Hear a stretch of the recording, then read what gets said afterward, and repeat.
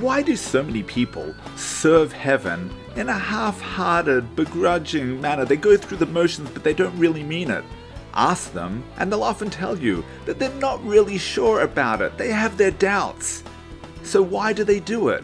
Welcome to the Transformative Daf. My name is Rabbi Daniel Friedman. Today we are on page 30 of Tractate Kesubos. And we learn that doubt is essential to the human condition. But it's a tool of the Satan, of the Yetzer Hara, to slow us down. The antidote is to become passionate and fired up about our Judaism, and that way we can overcome the games of the Satan. Yashikoach, thank you to Rabbi Yochanan and Rabbi Sterner, every my dear brother and sister-in-law, leaders of Congregation Torah's Emes in Staten Island, New York, for dedicating today's transformative daf in honor of the birthdays of my father-in-law, Rabbi Ivry's father, Yosef David Ivry, and Sterner's mother, Mami Chava Atal of Netanya and France, as well as a schus, a merit for a refuah shalema for my dear in-laws, for Yosef David ben Elisara, and for Joar bat Miriam. May they have a complete and speedy recovery right now. Welcome to the Transformative Daf, and thank you for being my chavrusa today. I like to begin with a story. At the hoary ages of 190, respectively, Hashem finally blesses Avraham and Sarah with a child. The patriarch and matriarch of our people are elated. Every day is filled with gratitude to the Almighty for the miracle bestowed upon them. And then one day, Hashem instructs Avraham to take Yitzchak and offer him up as a sacrifice.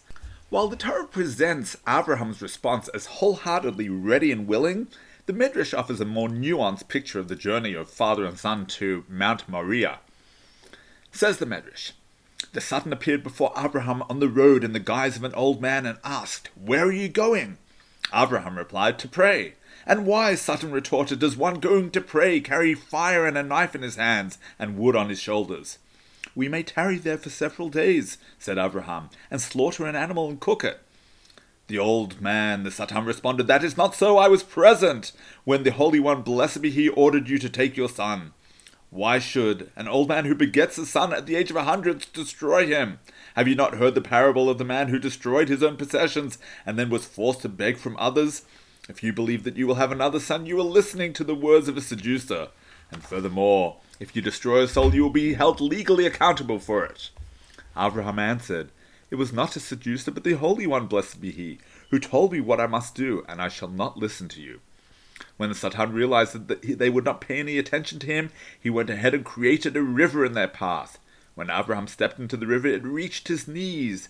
He ordered the young men to follow him, and they did so.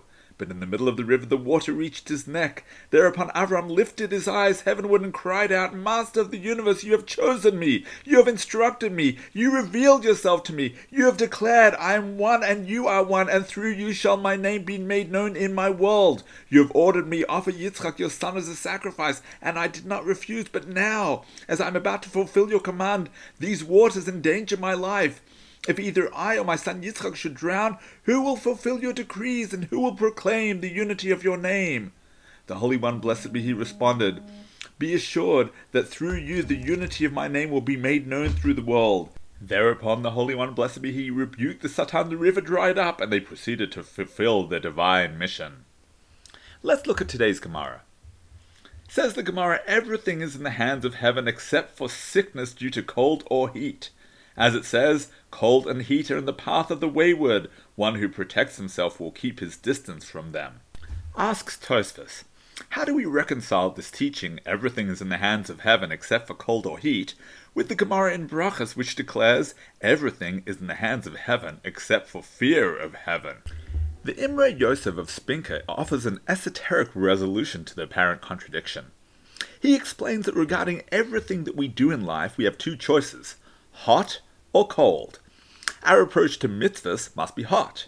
Our approach to transgressions must be cold. There's no in-between, either we're all in or all out. Remember the game of hot and cold that you played as a child? When you were getting closer to the goal, the others said warmer, warmer, and when you strayed, they cried colder, colder. That's a metaphor for life. The warmer and more passionate you are about your Judaism, the closer you become to your goal here on earth. The cooler you become, the more you distance yourself from accomplishing your divine mission. When the children of Israel were leaving Egypt, they were on a high. Millions of people, men, women, and children, had just walked free from the world's superpower. The world's greatest armies were awestruck and terrified of this nascent nation. But then one nation decided to attack. The Torah tells us that Amalek was karcha baderech, encountered you along the way. Our sages, however, teach that the word karcha is derived from the word kar, meaning cold. The verse should be understood to mean that Amalek cooled you down, karcha, and our sages offer the following parable. One day, the public bath was so hot that nobody was prepared to enter. One fellow decided to give it a go. Sure enough, he was burnt by the scalding waters.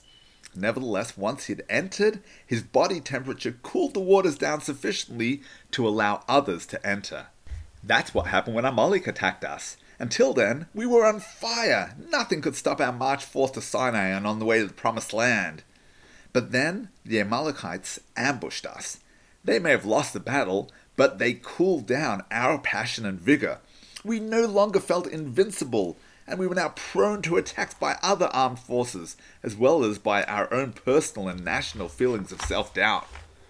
The Hasidic masters offer a powerful insight about the power of hot and cold based on the law in the Gemara about snakes and scorpions. If one is in the midst of one's Shemona Esrei and a snake wraps itself around his leg, what does he do?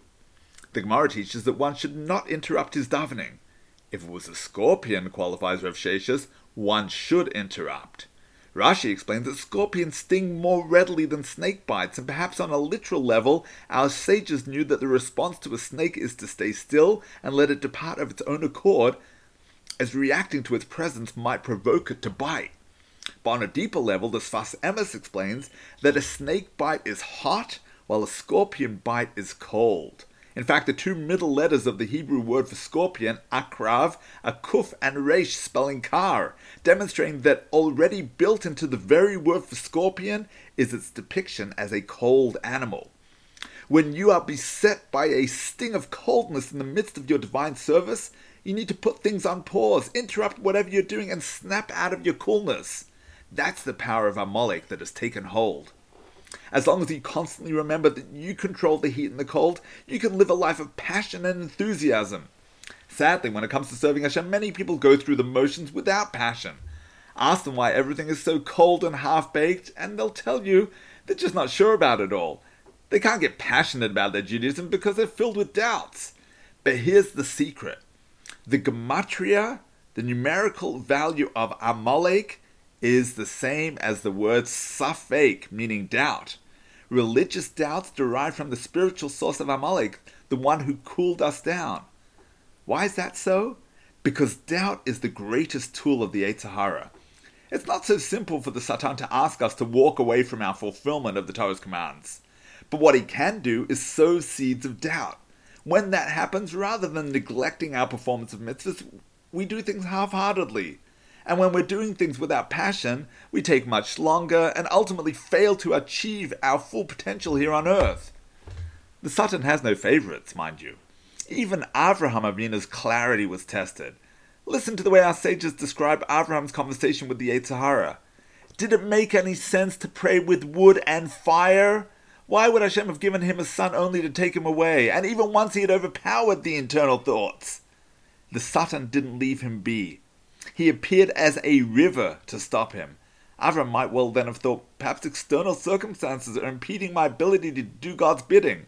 Maybe I should just turn back now. After all, these obstacles are beyond my control. How did Avraham respond to his internal challenger? To the challenge against the fire? To being cooled down by the water? Did he plod along and do Hashem's bidding half-heartedly? No, he jumped out of bed early in the morning, set out with enthusiasm. Any seed of doubt that the Satan attempted to sow only made him get fired up on all cylinders. That's how we overcome the efforts of the Yetzer Hara. Anytime he attempts to have us doubt our service of heaven, we need to become even more passionate and fired up. Doubting is an essential part of the human experience. Where many of us go wrong is that we use our doubt as an excuse to serve Hashem half-heartedly. always remember that you have the power over heat and cold in your life. May you forever serve Hashem with passion, wishing you a transformative day. Thank you for tuning into the Transformative Daf podcast with Rabbi Daniel Friedman. Whether you've been doing Daf Yomi for years or you're not quite ready to commit but want to be part of the Daf Yomi global movement, there's something in the Transformative Daf for everyone. It's about joining the conversation. It's about talking over the Daf with your family, your friends, your colleagues. It means never being short of a discussion starter or a meaningful Dvar Torah. Every page of the Gemara, every word, every letter contains the secrets of the universe. To achieving a life of simcha and purpose, transform your life today. The Transformative Daf is published by Mosaica Press and available at all good Jewish bookstores and online from mosaicapress.com. Thank you, the Transformative Daf.